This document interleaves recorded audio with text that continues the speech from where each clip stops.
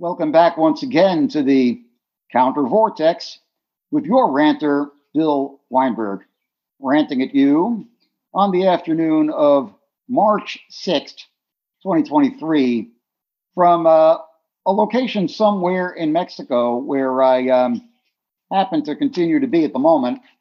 I wanted to rant about this last week, but I was, so to speak, indisposed by certain unforeseen occurrences. So I'm ranting about it now.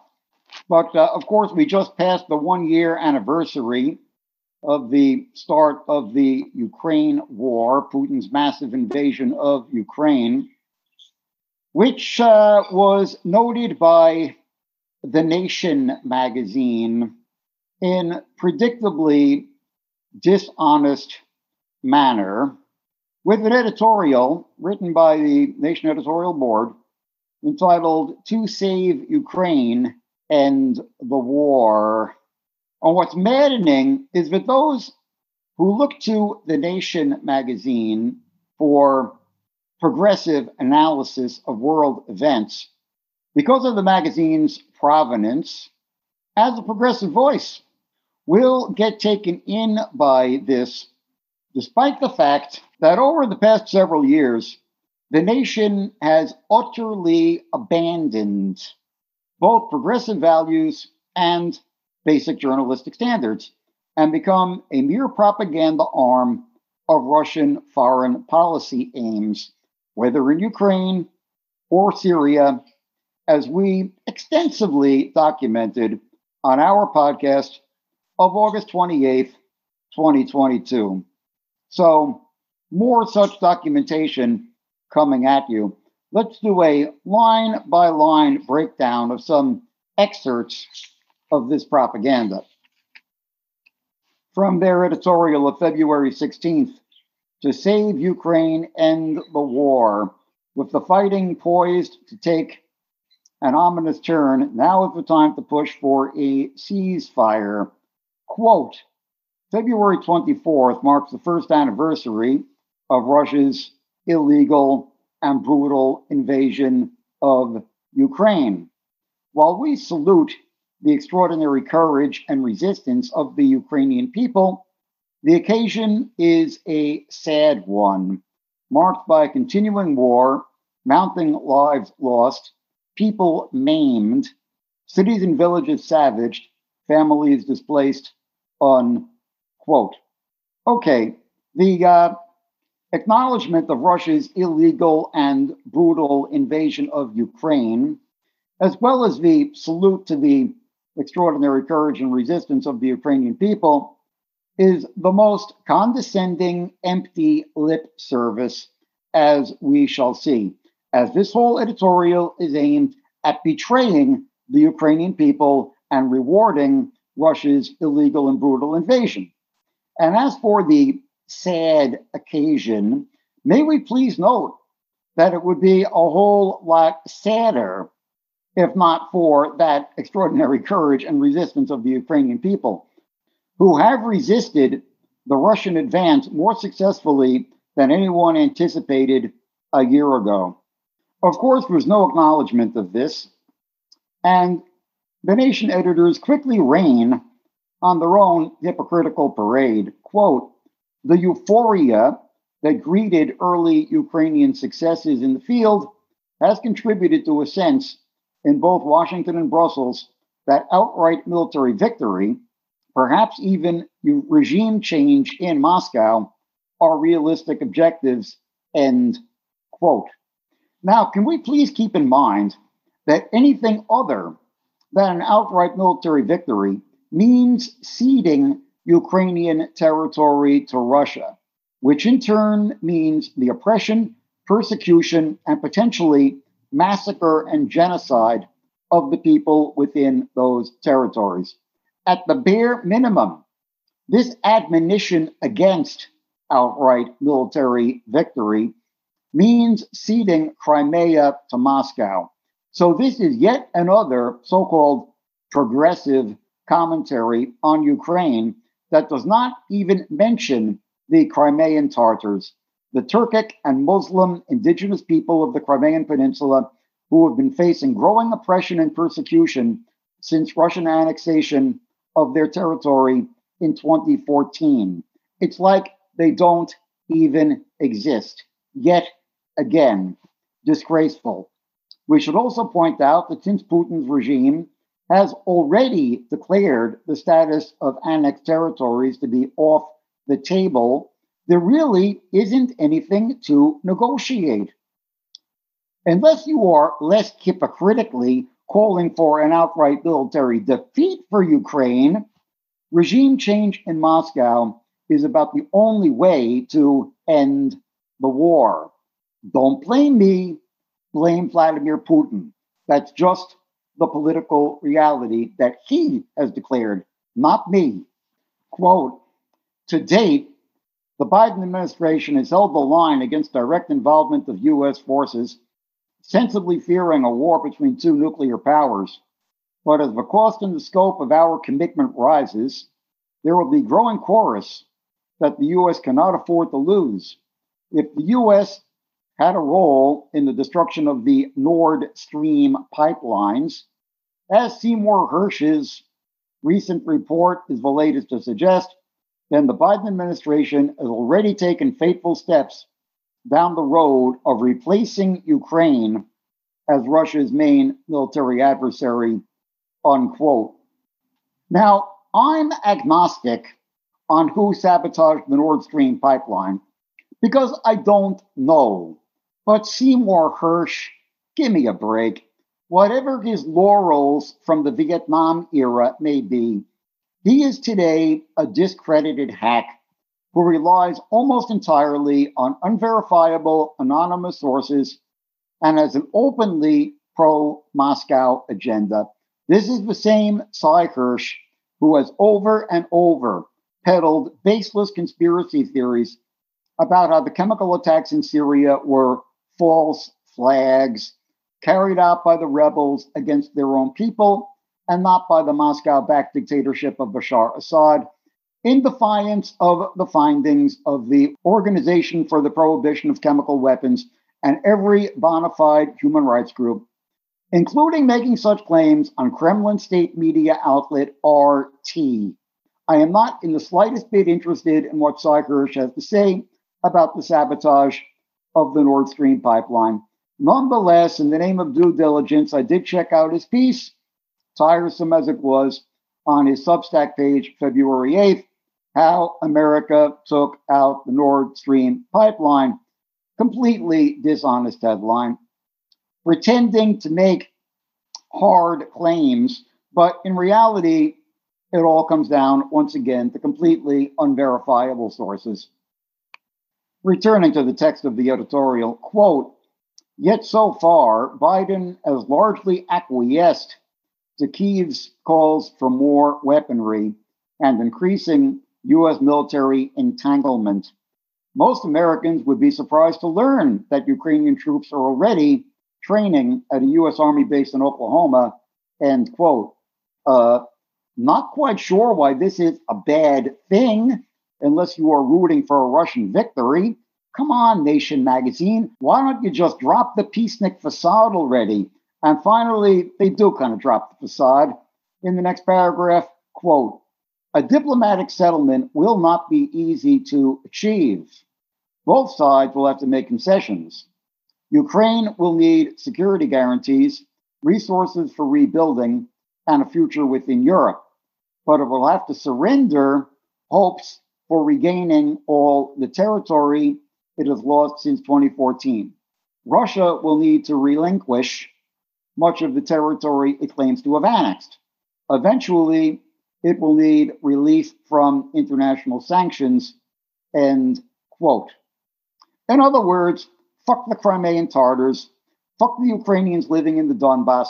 They're going to have to accede to permanent occupation and possible extermination in exchange for Russia ceding some small portion of seized territories in order to keep the rest without even fear of economic sanction. Gee, what a great recipe for peace.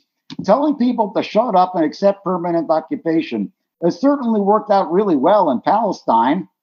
And then the disgraceful finish, quote, "We must reject the siren song of those who would fight to the last Ukrainian.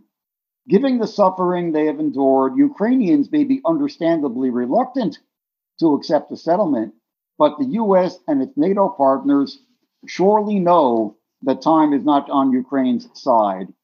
The Western unity, so vital to Ukraine's defense, is already beginning to fracture. To save Ukraine and to avoid the risk of a truly catastrophic, possibly nuclear, great power conflict, it is time to seek an end to the war. For that to happen, the U.S. and its allies must now lead the push for peace," end quote, the end. This is so hideous. First, we get the fight to the last Ukrainian cliche, as if the Ukrainians were mere puppets of the West and not fighting for their very national and physical survival.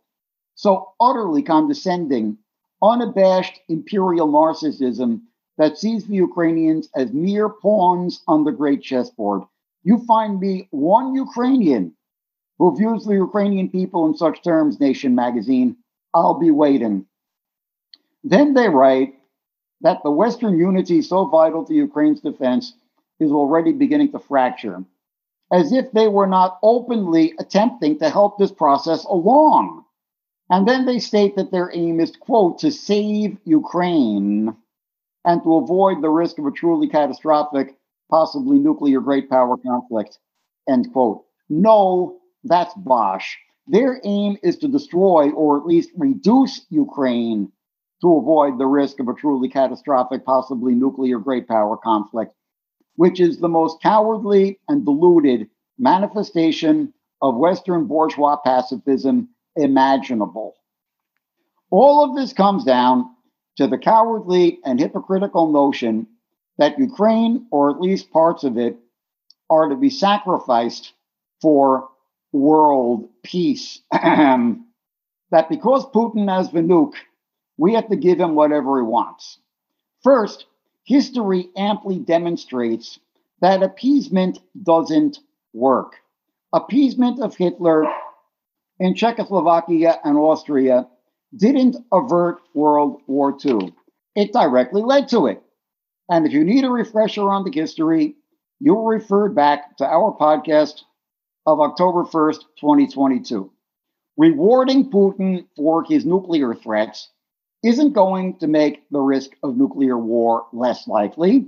It's going to make it more likely, while also incentivizing every revanchist or expansionist out there who covets a piece of a neighboring country's territory to similarly escalate up the nuclear ladder. China's designs on Taiwan are the most obvious and dangerous example, but there's also Azerbaijan's claims on Armenian-controlled territory, Serbia's claims on Kosovo, the border dispute between Tajikistan and Kyrgyzstan, which has recently come to actual fighting, despite little outside media coverage, and the long-time maritime border dispute between Israel and Lebanon over waters rich in hydrocarbons. Now, only one of the countries involved in those disputes actually has the nuke, Israel, on an unacknowledged basis, but all the rest are in parts of the world where ex-Soviet nuclear arms and materials are floating around on the black market and could procure nuclear capabilities fairly easily. And if Putin prevails in Ukraine, they will be incentivized to do so. The notion that rewarding aggression is the answer to world peace is obvious Orwellian jive. And I'm not the one who's being glib here.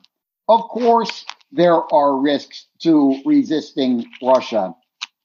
But could we please get some acknowledgement of the risks of not resisting Russia? And interestingly, this editorial is accompanied on the Nation website by a teaser link to another piece by Reed Brody, the veteran war crimes prosecutor and Human Rights Watch investigator, entitled Prosecuting Putin: How the Double Standards of International Justice Are Obstacles, ran on February 10th in The Nation. Now, this piece is, on the face of it, entirely laudable, calling for bringing Putin to justice, while also calling out the double standards on the questions. He writes, I'm going to read an excerpt, quote, as the war in Ukraine enters its second year, crimes by Russian forces continue to shock the world. But will Russian leaders, including President Vladimir Putin, ever be held to account?